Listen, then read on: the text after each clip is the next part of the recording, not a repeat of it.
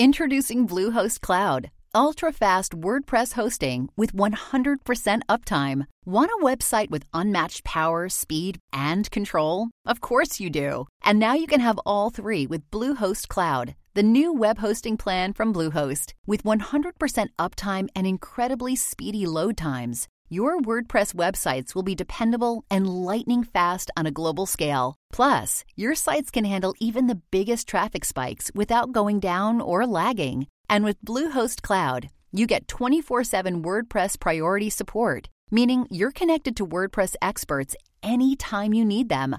Not to mention, you automatically get daily backups and world-class security. So, what are you waiting for? Get Bluehost Cloud today by visiting Bluehost.com. That's Bluehost.com. Hello, I'm John Donvan, moderator of Intelligence Squared US. Join us online at iq2us.org to vote on the motion and keep the debate going.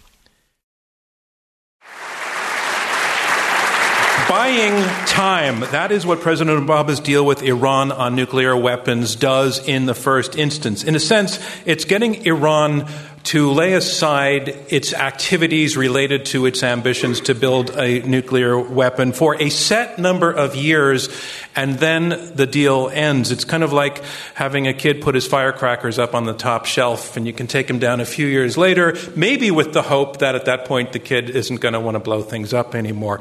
That may be what buying time can deliver. Nobody loves this deal. But the White House argues that it is better than nothing and better than all of the alternatives. But is it? Well, that sounds like the makings of a debate, so let's have it. Yes or no to this statement: Obama's Iran deal is good for America. A debate from Intelligence Squared US. I'm John Donvan. We have four superbly qualified debaters, all firecrackers, on our stage here at the Kaufman Center in New York to argue for and against this motion: Obama's Iran deal is good for America. Let's welcome the team arguing for the motion. Please, ladies and gentlemen, welcome Philip Gordon. And Philip, you are a senior fellow at the Council on Foreign Relations, but until very, very recently, you were at the White House working on these issues. You were coordinator for the Middle East, North Africa, the Gulf region, pretty intimately involved with these negotiations. We want to know, since you were so close to it, is there anything that you can tell us about being inside the process that would shed some new light on these negotiations? New light. John, I can. After many, many rounds, more than I can remember, of difficult, contentious negotiations, I can share with you the insight that people who haven't slept for 5 or 6 days at a stretch get very irritable. Have you slept before coming here tonight? Just before coming here. You just caught up. All right, ladies and gentlemen, Philip. I hope so too, Philip Gordon. And Philip, can you tell us who your partner is? My partner is one of America's finest and most experienced diplomats, Ambassador Tom Pickering. Ladies and gentlemen, Tom Pickering. Tom, you are also arguing for the motion that Obama's Iran deal is good for America. You're vice chairman of Hills & Company, and you have had 5 decades as a U.S. diplomat. You were Undersecretary of State for Political Affairs and ambassador to the UN. You were ambassador to Moscow, Israel, Nigeria. For a number of years, though, in the absence of any formal U.S.-Iran relations, you were a participant in what is called Track 2 diplomacy. Can you explain briefly what that is? Short answer is one more than Track 1. The long answer, it's non-officials engaged in diplomacy to see if they can find a way to crack the knot. From inside, we'll be hearing some of that. Ladies and gentlemen, let's welcome, please, Tom Pickering, and the side arguing for the motion. And that motion is Obama's Iran deal is good for America, and we have 2 debaters arguing against it. Please, let's welcome Mike Doran. Mike, welcome back. Your second time debating with us. You're a senior fellow at the Hudson Institute, a former Deputy Assistant Secretary of Defense, a former senior director in the National Security Council. You helped devise and coordinate a lot of U.S. strategies on Middle East issues, including efforts to contain Iran. You recently tweeted this: "In Obama land, the kiss of the nuclear deal will turn the Iranian frog into a beautiful prince." But don't you have to kiss a lot of frogs before you find a prince? They're kissing a lot of frogs, it's true. And you're against that? I'm against that. Okay, we're going to hear why. Ladies and gentlemen, Mike Doran. And Mike, tell us who your partner is. My partner is actually a foreigner. He's a Canadian. He's my favorite Canadian. But he's also the executive director of the Foundation for Defense of Democracies. He's Mark Dubowitz, and he's one of the leading experts on everything financial to do with Iran.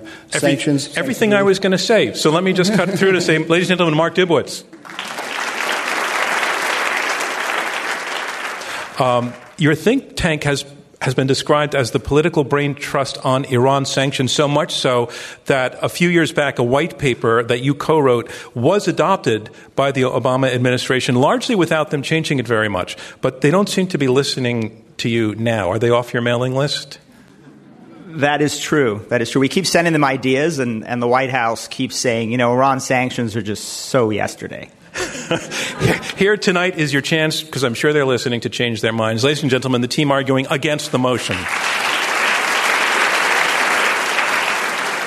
Let's move on to round one. Round one are opening statements by each debater in turn. Our motion is Obama's Iran deal is good for America. And here to go up first for the motion to his lectern, Phil Gordon. He is a senior fellow at the Council on Foreign Relations. Ladies and gentlemen, Philip Gordon.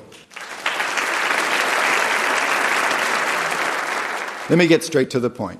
Tom and I are going to argue that the Iran deal of President Obama is good for America for three basic reasons. One, it's important for the United States to stop Iran from acquiring a nuclear weapon. Two, this deal effectively does that, and it does it while avoiding a costly and unpredictable conflict. And three, the alternatives to this deal are far worse. And I'm going to ask you to pay particular attention to this third point. Now, in this brief opening statement, this is not the place for a very detailed analysis of every provision in the agreement. I suspect most of you have already read it and are familiar with it.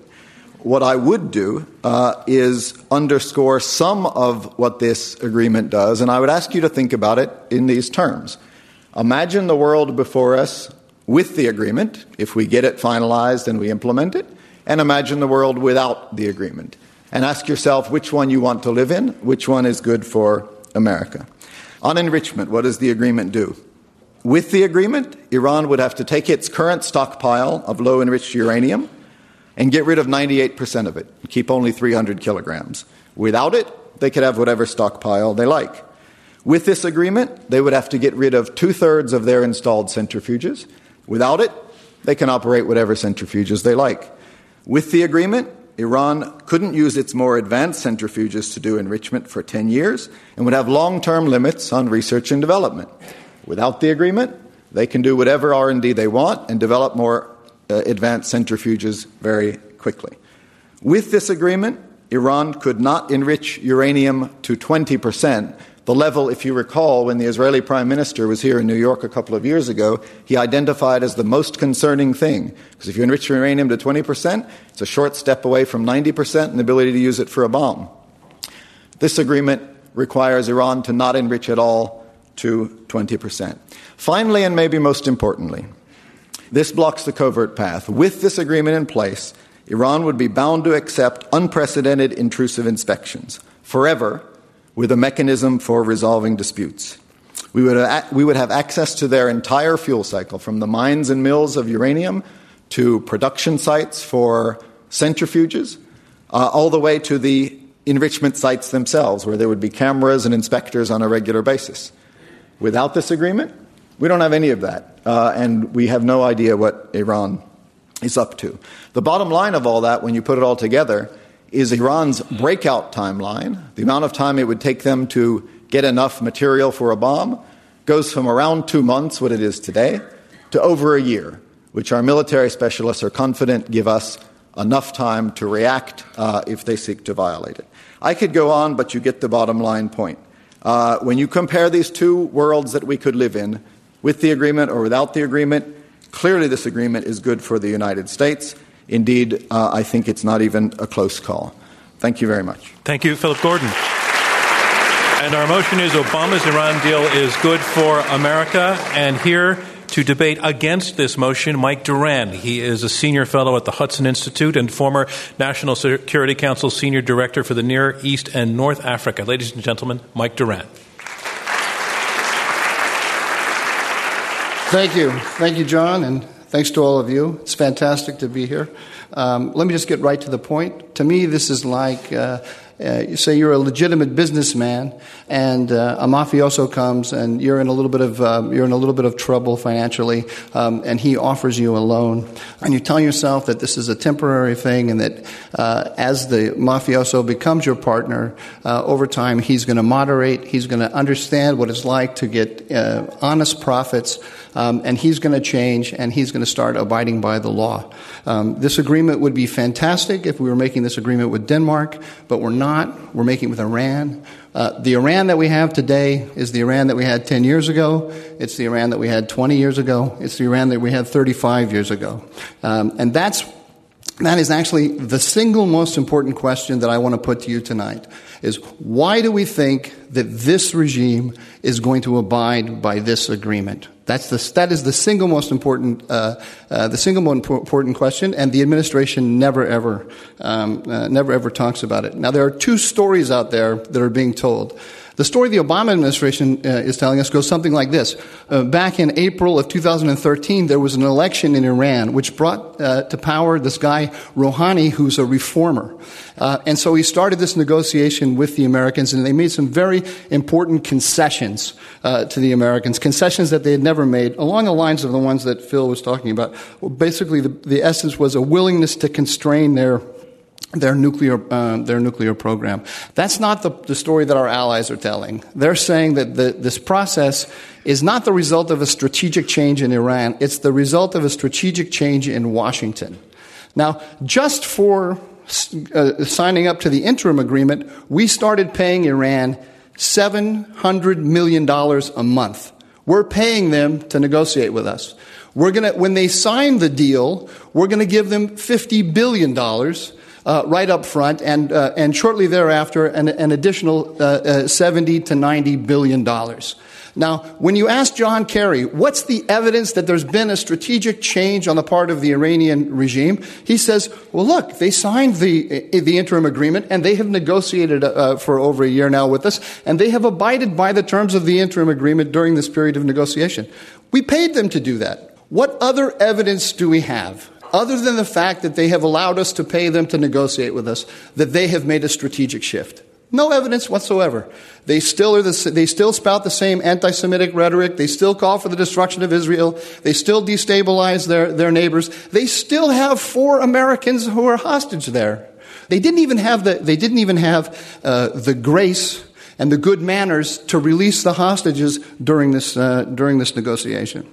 With this deal, we are turning Iran into the regional hegemon in the Middle East.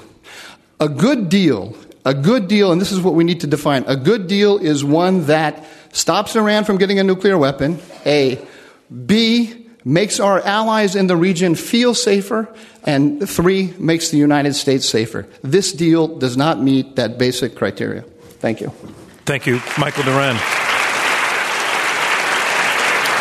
And a reminder of what's going on. We are halfway through the opening round of this Intelligence Squared U.S. debate. I'm John Donvan. We have 4 debaters, 2 teams of 2, arguing for and against this motion. Obama's Iran deal is good for America. You have heard the first 2 opening statements. I'm now on to the third. I'd like to welcome to the lectern Tom Pickering. He is vice chairman of Hills & Company. He has served as Undersecretary of State for Political Affairs and as ambassador to the UN and several countries, including Russia, Israel, and Jordan. Ladies and gentlemen, Tom Pickering.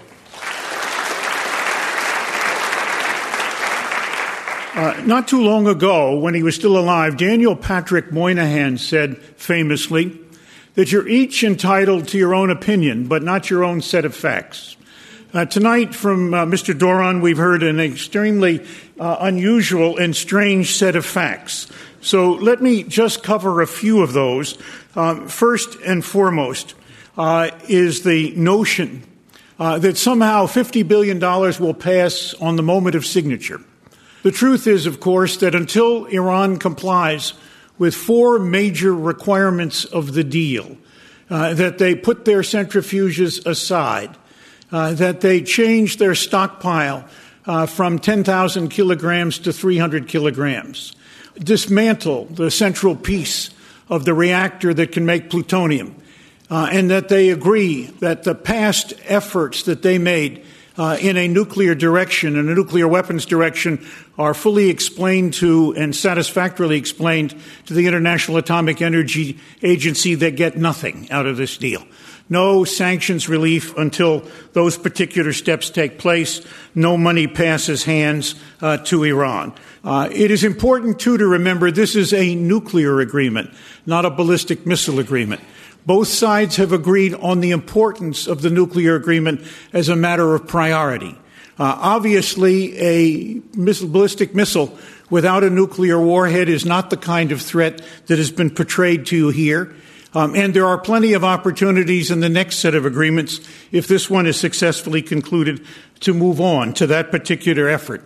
Now let me turn, if I can, to the key questions. You've already understood that both sides share a deep sense of the necessity to stop any Iranian nuclear weapon. That's stipulated and agreed. It's important, however, to understand that the second question, is this a good deal for America, is one that we would certainly answer in the positive. And the third question is, what are the alternatives to this deal? Well, the alternatives, quite starkly and quite frankly, are two. No deal at all, or an attempt to use sanctions to see if, in fact, we can achieve a better deal. You heard from Mr. Duran that he would like to have zero enrichment. I would like to have zero enrichment, too. I'd like to be a billionaire. I'd like to believe in the tooth fairy. But for 14 years, previous administrations attempted to negotiate for zero enrichment and got nowhere. And the value of zero enrichment, in my view, is not significant compared to the value of the arrangement that we now have on the table with all of its inspection mechanisms and with all of its limitations on Iran, and that's extremely important to keep in mind. Finally, I think it's significant that you understand that the alternatives to an agreement may well involve the necessity to use force. If we were to use force, it would mean, I think, a 3 to 5 year cessation in the Iranian agreement before they could move back to where they are now, and a situation under which we would have to bomb pretty continuously to keep the Iranians under that kind of stricture. To me, there is no alternative. This agreement is a good one. I hope that you will consider that carefully. Thank you very much. Thank you, Tom Pickering. The motion is Obama's Iran deal is good for America, and here to argue against the motion, Mark Dubowitz. He is Executive Director of the Foundation for Defense of Democracies, where he also heads its Center on Sanctions and Illicit Finance. Ladies and gentlemen, Mark Dubowitz. I'm going to discuss the emerging deal's 7 deadly flaws. I support a good deal, but this is not a good deal. First of all, President Obama and his administration only about 18 months ago committed to, quote-unquote, dismantle substantial portions or a lot of Iran's nuclear program. This deal will leave Iran's nuclear infrastructure virtually intact, and Iran will be a turn of the screw away from developing a nuclear weapon. Number 2, the administration gave up on long-standing U.S. policy in multiple UN Security Council resolutions, and they gave Iran domestic enrichment, which is the key element it needs to develop a nuclear weapon. Now, that was fine, except this most valuable concession wasn't given up at the end of the negotiation in exchange for other valuable concessions. No, this was given up at the beginning of the negotiation before Iran had really done anything significant. And now we're in a situation where Iran is going to have significant enrichment capacity. Number 3, we've heard about missiles quite extensively from the folks over here. Let me just talk about an ICBM. Intercontinental ballistic missile is not for putting monkeys into space. It is for delivering a warhead to New York City. And the Iranians said that this was non-negotiable. The administration said, fine, we'll take it off the table. Number 4, the Fordo Enrichment Facility. This is an enrichment facility that is buried under a mountain on a Revolutionary Guard military base. The administration promised to dismantle it, then to shutter it. And now it's going to be left open for 15 years to develop medical isotopes. It'll be the most heavily fortified, heavily guarded medical isotope facility in the Milky Way. Number 5, and this is the serious issue with this deal, it's the poison pill. Many of the restrictions on this deal are going to start sunsetting, in other words, disappearing after year 10. And by year 15, most of these restrictions are going to go away. Iran is going to have an industrial-sized military program with unlimited centrifuge capacity, zero breakout, and the ability to actually develop a program that is widely dispersed and very, very difficult to verify. And this is going to be a massive program on a territory more than twice the size of Texas. That is what the IAEA will have to verify, particularly when this is an industrial-sized program. The IAEA doesn't enforce. They verify. They monitor. The United States of America enforces. Now, the only way we're going to enforce this deal peacefully is through economic coercion, what is known as snapback sanctions. Here's a problem with snapback sanctions. They don't snap back very well. Iran will have a powerful economy in 10 to 15 years. They're going to get hundreds of billions of dollars of sanctions relief. They're going to be increasingly immunized against future economic pressure. We're going to end up in snapback disputes with the Russians and the Chinese at the Security Council. We will hit a wall of intransigence at the Security Council, and we will hit a wall of human greed in the marketplace. And the problem is, as we give up our peaceful enforcement mechanism, this is going to make war more likely, not less likely. Iran will be able to creep out, or they'll wait patiently until many of these restrictions disappear. Now, what about a better deal? Number one, no sunset provision based on an arbitrary time period. Iran should have to be certified by the IAEA as having a peaceful nuclear program without any clandestine nuclear facilities. Number two, no long-range ballistic missiles capable of carrying a warhead. Number three, shut down the Fordo facility. It has only one purpose, and that is for weaponization. Number four, Iran has been stonewalling the international community on its possible military dimensions of its program. Iran should come clean before a deal, not after a deal, and certainly before we give them hundreds of billions of dollars in sanctions relief. President Obama said no deal is better than a bad deal. That is not this emerging deal. That's why you should vote against the proposition that Obama's deal is good for America. Thank you. Thank you, Mark Dubowitz. And that concludes round one of this Intelligence Squared U.S. debate, where our motion is Obama's Iran deal is good for America. Now we move on to round two. Round two is where the debaters address one another directly and take questions from me and from you, our live audience here in New York. Our motion is this: Obama's Iran deal is good for America. We have heard Philip Gordon and Thomas Pickering arguing for the motion by saying that this deal is not perfect, but that it will contain Iran's nuclear ambitions, that it cuts off all paths to its ability to construct a bomb in a short period of time, and that a deal that gives the U.S. everything that it wants. To aspire to that is like wanting to believe in the tooth fairy. The team arguing against the motion, Michael Doran and Mark Dubowitz, argue that there's just no reason to think that the leadership in Iran is going to abide by the terms of any deal. They have issues with the temporariness of this deal, the fact that 10 to 15 to 20 years from now we would be back where we started. I want to go to the team that's arguing for the motion, Obama's Iran deal is good for America. And in a very broad sense, gentlemen, your opponents, they seem to be making an argument that at best you're naive.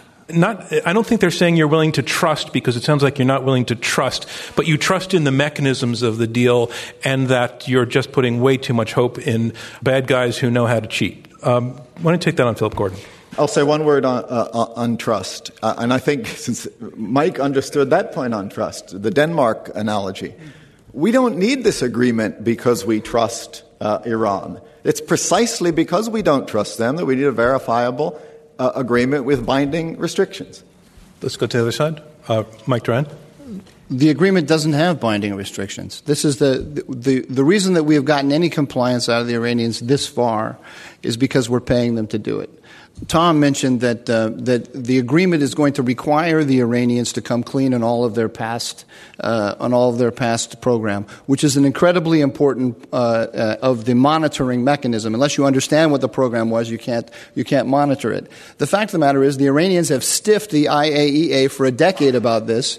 We have not stood firm on it. We have not forced them to come clean on their past program. And the agreement that we got from them about that is that, yes, they will address that question in the future. I'm willing to bet anything. I'm going to make a prediction right here, Phil. And my prediction is that if this deal is signed, we're going to give them sanctions relief before they ever come clean on their past program, because they have never, ever come clean, and they're not going to let us into military sites. Tom Pickering. Look, let me offer you the facts, not your imagination, not your predictions. Have they ever come clean to the IAEA? These are the facts. Have they ever come clean to the IAEA? Yes, of course they have. They've started. They've started. But we will not conclude the release of sanctions until they have come clean with the IAEA. That's what we have said we will agree to, nothing less. And so you're sitting here making up fairy stories about what it is that's going to be agreed or not agreed. The notion that somehow we have been snookered or somehow that this process will not work totally defeats the fact that throughout the Cold War, we made a whole series of agreements with the Soviet Union. President Reagan said in his best Russian, "Doverai no proverai," trust but verify. That's the basis of this agreement. All right, this is nothing new. Mark Dubowitz. Yeah, Tom, it's interesting. I mean, these are stories you tell children to keep the nightmares away, that don't worry, the Iranians will come clean. Don't worry, the Iranians have come clean. But, Tom, you know better than anybody that the Iranians have been stonewalling the IAEA for years. There are 12 outstanding questions about past and possibly continuing military dimensions of the Iranian program. The head of the IAEA has made it very clear that he is deeply frustrated that Iran refuses to answer those 12 questions. They've answered half of one, Tom. Half of one is not answering the questions. We also know that the administration will give sanctions relief based on Iranian nuclear compliance, and that includes centrifuges, it includes Fordo, it includes some of the nuclear elements of this. Iran is going to get sanctions relief before they ever have to come clean on all 12 dimensions. It's just not accurate, Mark. You know what, Phil? They've already come on 8, according to the IAEA. But let's not argue about 12, the details. Tom, let's argue about the notion that they cannot get sanctions relief until they do. Tom, they already have gotten sanctions relief. They've gotten $11.9 billion in oil escrow funds that have returned to them since November 2013. Their economy, Tom, their economy was on its back That's in return for the joint program of action. But they got sanctions relief before they ever came clean on weaponization, which completely contradicts your thesis. Let me bring in Phil Gordon. Go ahead. Well, they have gotten exceedingly modest sanctions relief, access to a small fraction of their money that has been frozen in foreign accounts, which you know very well. The Iranian economy is at least $500 billion or $1 trillion, and getting access to $700 million of their own does not make a significant difference. The PMD point, I think, is the essential one. We agree with you that they haven't yet come clean on PMD and that they need to. Now, you can assert that that'll never happen, but I think we need to debate, the proposition on the table is, does this framework good for America? You can attack some alternative version of the framework, but the one on the table is the one in which they have to come clean on PMD before they get the. And Phil, here's the problem. Mark, let's hear from your partner.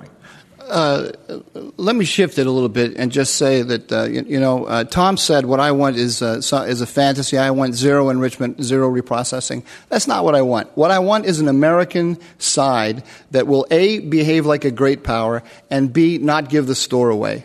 Now, but let me just say, why do you think that hasn't happened? What if this is actually the best deal that they can give, given the realities? No. Listen, I have it from European partners to the negotiations that they have been shocked by the giveaway. The idea that we are responding to the demands of allies is simply not true. This has been a bilaterally negotiated deal. Motivated by what? By the desire for détente with Iran.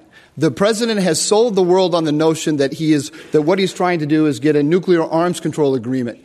What his strategic goal is to have détente with Iran, and he's using the arms control agreement as the vehicle for getting every step of the way. The European allies, the Russians, the Chinese, the Brits, the French, and the Germans have been with us, even with an occasional protest from nos amis les Français. Not true. Mike, not true. Wait, gentlemen! Mike knows better. Hold it. Let's negotiate this. Let me let Philip respond. So no, I'm just puzzled. So Mike is sure that the British and the French and the Germans and the Russians and the Chinese hate this agreement and think we've given away the store. But the foreign ministers of all those countries have endorsed it and explained it and defended it. That's a tricky one for me. Well, that's the fact easy. is, that's easy, Phil, and you know this. The fact of the matter is those countries don't believe they can stop the Obama runaway train to essentially surrender. The French the Russians are totally compliant. They do with everything the we say. runaway train. They do everything we say. The Europeans have told me their biggest nightmare is U.S. negotiators at 1 minute of midnight in a room with the Iranian negotiators, and they believe at that point major concessions come. And listen, major concessions have come, Phil. The fact of the matter is Iran's economy was on its back in 2013 as a result of sanctions. As a result of sanctions relief that your administration, that you were in, negotiated, the economy is on its knees getting up to its feet. We've lost economic leverage. Iran went from a severe recession to a modest recovery. When you lose peaceful economic leverage, you lose the ability to actually negotiate strong nuclear concessions. And when you lose peaceful economic leverage in a post-deal environment, you have no way to enforce this deal. And then you have to use military force to enforce this deal, which is something nobody at this table wants. Philip Gordon. We agree on sanctions, Mark, or at least that part of it. That's why they agreed to this deal that required them to do so many things that they didn't want to do. You're right. The economy was on its back. It's because of the sanctions that we put together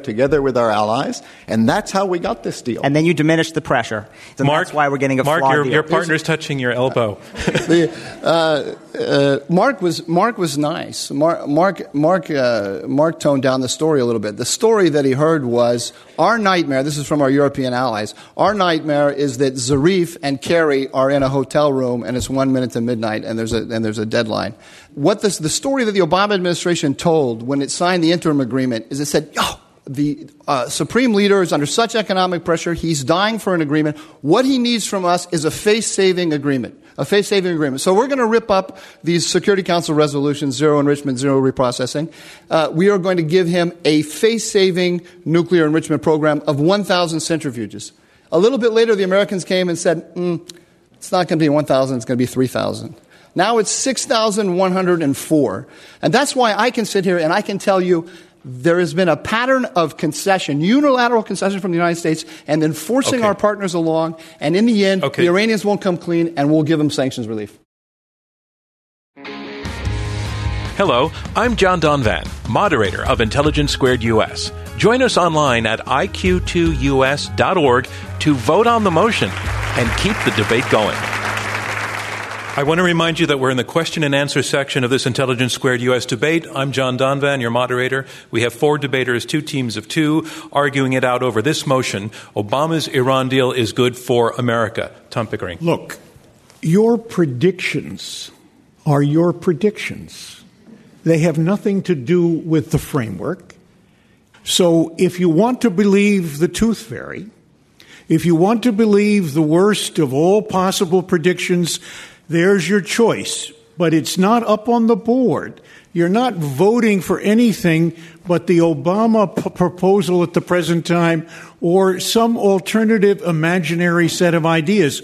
Everybody knows they've negotiated for a house here in this room. How many in this room have negotiated for a house?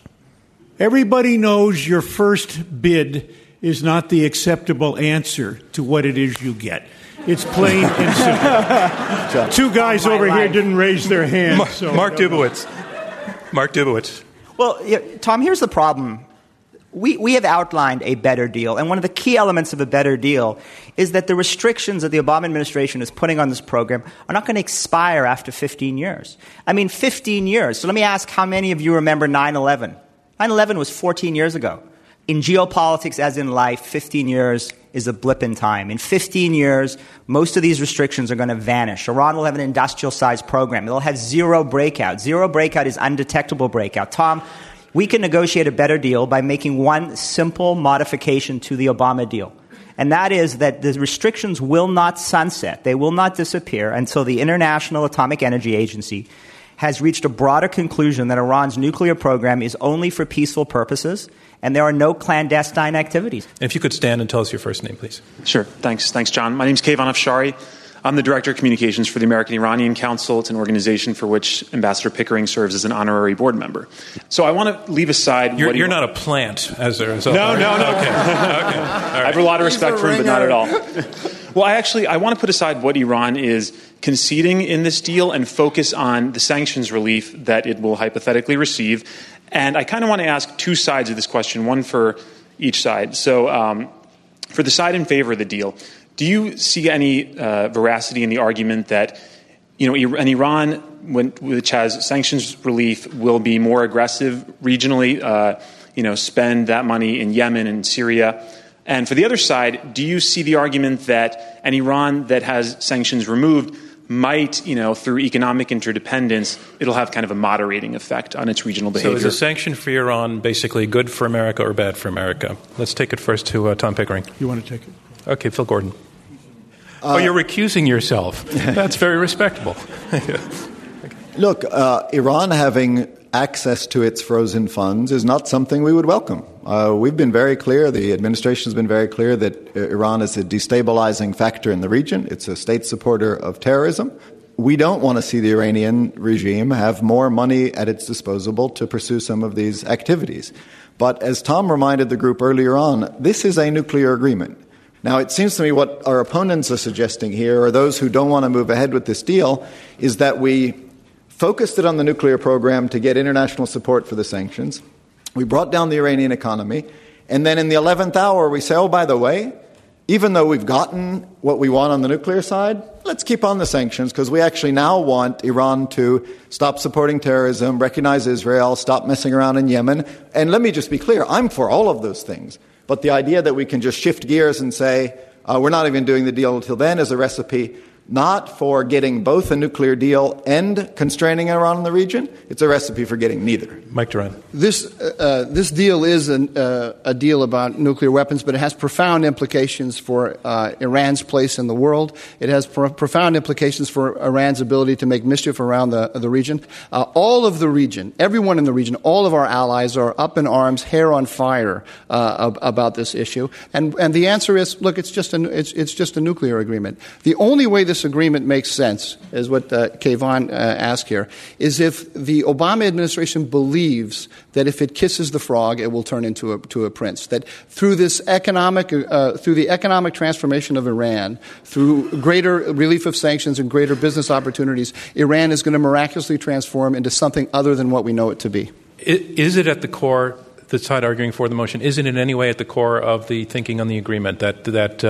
Iran in 10 to 20 years may be nicer than it is today? I think it's clear that they will be deeply invested in being part of the international community from which they have been excluded. So there is no question that at least one possibility is that they will behave and not move toward a nuclear weapon. The other possibility is we will certainly, as I pointed out a minute ago, know if they do. And we will have exactly the same retributive capabilities then as we have now. Tom is actually putting his finger on their case. Their case is of an economic seduction case, not economic coercion. We're going to seduce the hard men of this regime.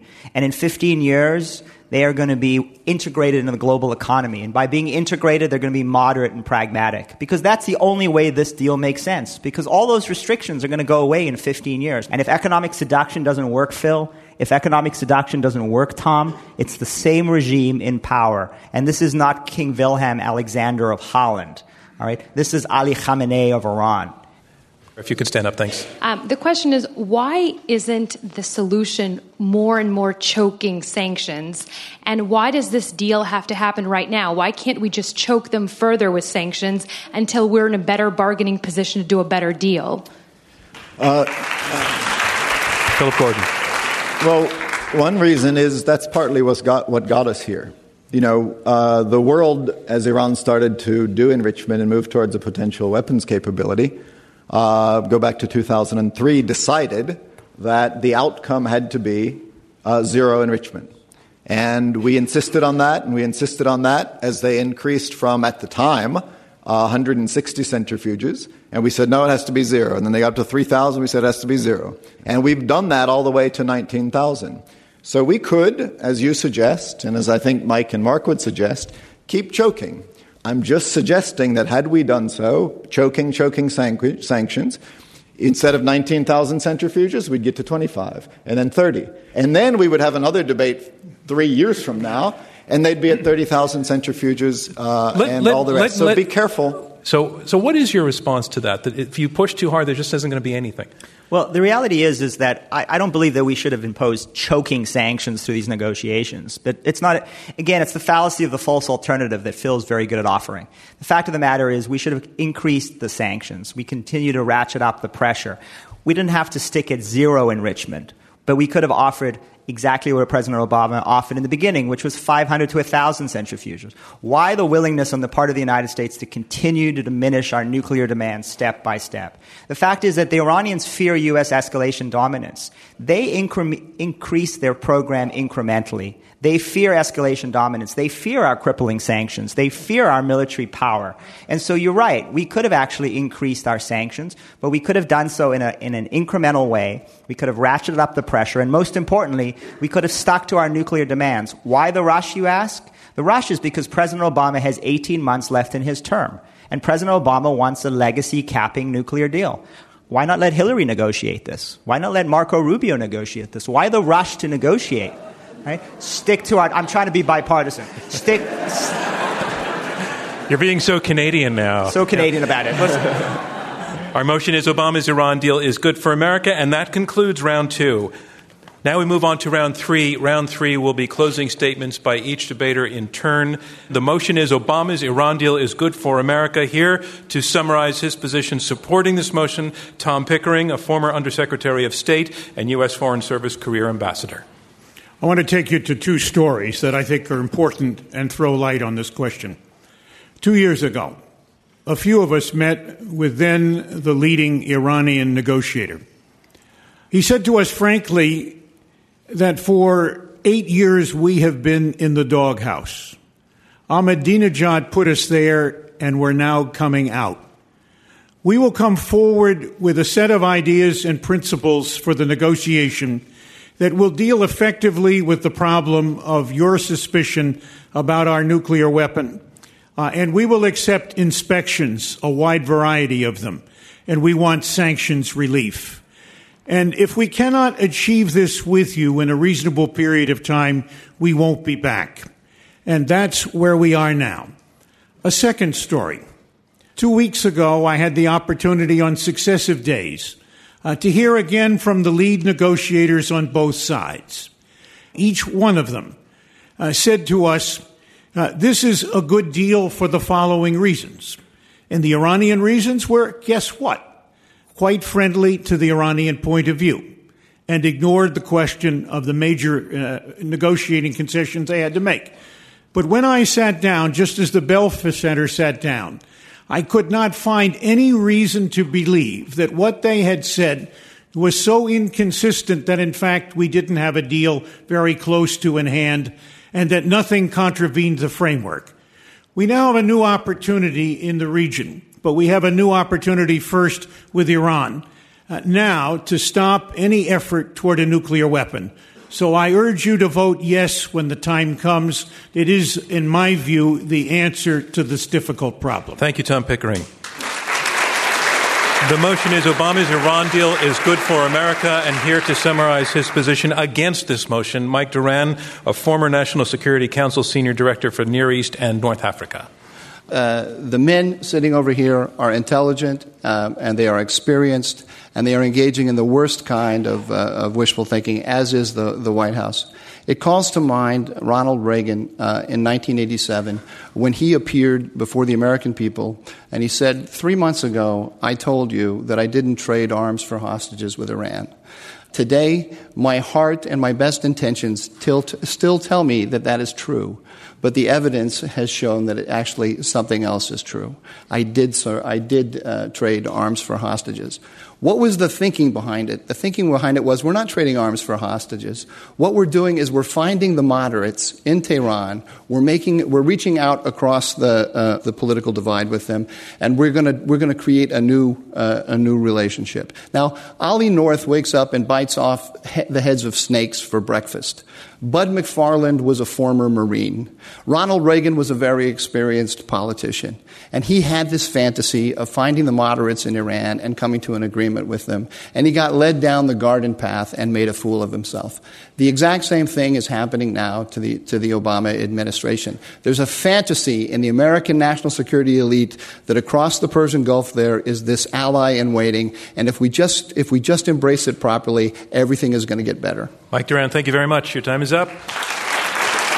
Our motion is Obama's Iran deal is good for America. And here to summarize his position favoring the motion, supporting the motion, Phil Gordon. He's former White House coordinator for the Middle East, North Africa, and the Gulf region. As you sit here and think about how you want to vote, whether you believe this deal is good for America or not, I would ask you to imagine not that you're just sitting here and you get a free vote as a citizen, but you're the President of the United States. And it's June 30th. And your team has come back and said, Mr. President, Madam President, this has been really hard, but we got the framework that we talked about. We've got it. Now you just have to decide if it's good for America or not. Now maybe, Mr. Madam President, Mike and Mark have persuaded you it's not good for America and you should reject it. And if you do, maybe we'll put on more sanctions and somehow the world will follow us even though we walked away from the agreement. And maybe Iran will then come back to the table and agree to 0 or 500 centrifuges, and maybe they'll get rid of their heavy water reactor anyway, and maybe they'll accept anytime, anywhere inspections, including military bases. And maybe they'll recognize Israel and stop terrorism. Maybe all that will happen, speaking of fantasies. And because you thought this deal wasn't good and you rejected it and you hoped all those things would happen. On the other hand, maybe we'll walk away. We won't be able to keep the international sanctions coalition together. Iran will start resuming all of those things it stopped doing with the Joint Plan of Action. And at that point, you, and think about this very seriously, will be faced with a choice. Either you acquiesce and let them finish that heavy water reactor and build more centrifuges, or you use military force to stop it. That's what I'd ask you to think about when you decide if this agreement is good for America or not. Thanks, the Phil deal Gordon. you walked Your away time is from up. would look very good indeed. Thank you, Phil Gordon. Our motion is Obama's Iran deal is good for America. And here to summarize his position against the motion, Mark Dubowitz, Executive Director of the Foundation for Defense of Democracies. About 2 years ago, I went to see someone in the White House. That's when the White House was still seeing me. And I met a senior White House director there. And at the beginning of the meeting, he said to me, Mark, I just want to be very clear before we just start this discussion on an Iran deal that no deal is better than a bad deal. And I said to him, I understand that. In fact, I think President Obama just said that last week. And he said, absolutely. I want to reiterate, no deal is better than a bad deal. We spent about an hour and a half debating the emerging Iran deal. And at the end of it, he was showing me out of his office. We were walking down the hall. And he turned to me and he said, Mark, I just want to be very clear. As I said at the beginning of our discussion, that a bad deal is better than no deal. Now, that's what's known in Washington as a gaffe. A Washington gaffe is when the White House tells you the truth. And I think that's where we are at today. We are at it today, and you've heard the argument from Phil, you've heard the argument from Tom, that really a bad deal is better than no deal. Well, the fact of the matter is that's a fallacy of false alternatives. There is an alternative to a bad deal, and it's not no deal. It's a better deal. Our side outlines 7 specific ways to make this deal better. They are not fictions. They are real alternatives. Without go anytime inspections into military bases, we'll have no way of knowing whether the regime is developing warheads. And without effective, peaceful snapbacks, economic leverage that helps us actually respond to Iranian cheating and challenging, we will only be able to respond using military force. If you believe that economic seduction will change the hard men of this regime, then you should support their side. If you believe that this terror-sponsoring, Holocaust-denying, thank you, Mark Dubowitz. Your time is up, but we see where you're going. Thank you. And that concludes round 3 of this Intelligence Squared U.S. debate, where our motion is Obama's Iran deal is good for America. Okay. So it's all in. Remember, I asked you to vote twice, once before the debate and once again after the debate on this motion. Obama's Iran deal is good for America, and the team whose numbers change the most between those two votes will be declared our winner. Let's look at the first vote on this motion. Obama's Iran deal is good for America. 37% agreed at the outset. 19% were against at the outset. A large 44% were undecided. So those are the first votes. Remember, it's the team whose numbers move the most in between these two votes. So in the second vote, the team arguing for the motion, their second vote was 50%. That means they picked up 13 percentage points. That is the number to beat. Let's look at the team against the motion. In their first vote, they were 19%. Their second vote went up to 43%. That's a 24% increase. That team wins. The motion is defeated by the team arguing against. Our congratulations to them. Thank you from me, John Donvan, and Intelligence Squared US. We'll see you next time. This Intelligence Squared U.S. debate was held in front of a live audience at the Kaufman Center in New York City. Dana Wolf is our executive producer. Robert Rosenkrantz is chairman. Taylor Quimby, Maureen McMurray, and Rob Christensen are the radio producers. Damon Whittemore is the audio engineer. Clea Chang is director of production. Chris Kamakawa is director of research. And I'm your host, John Donvan.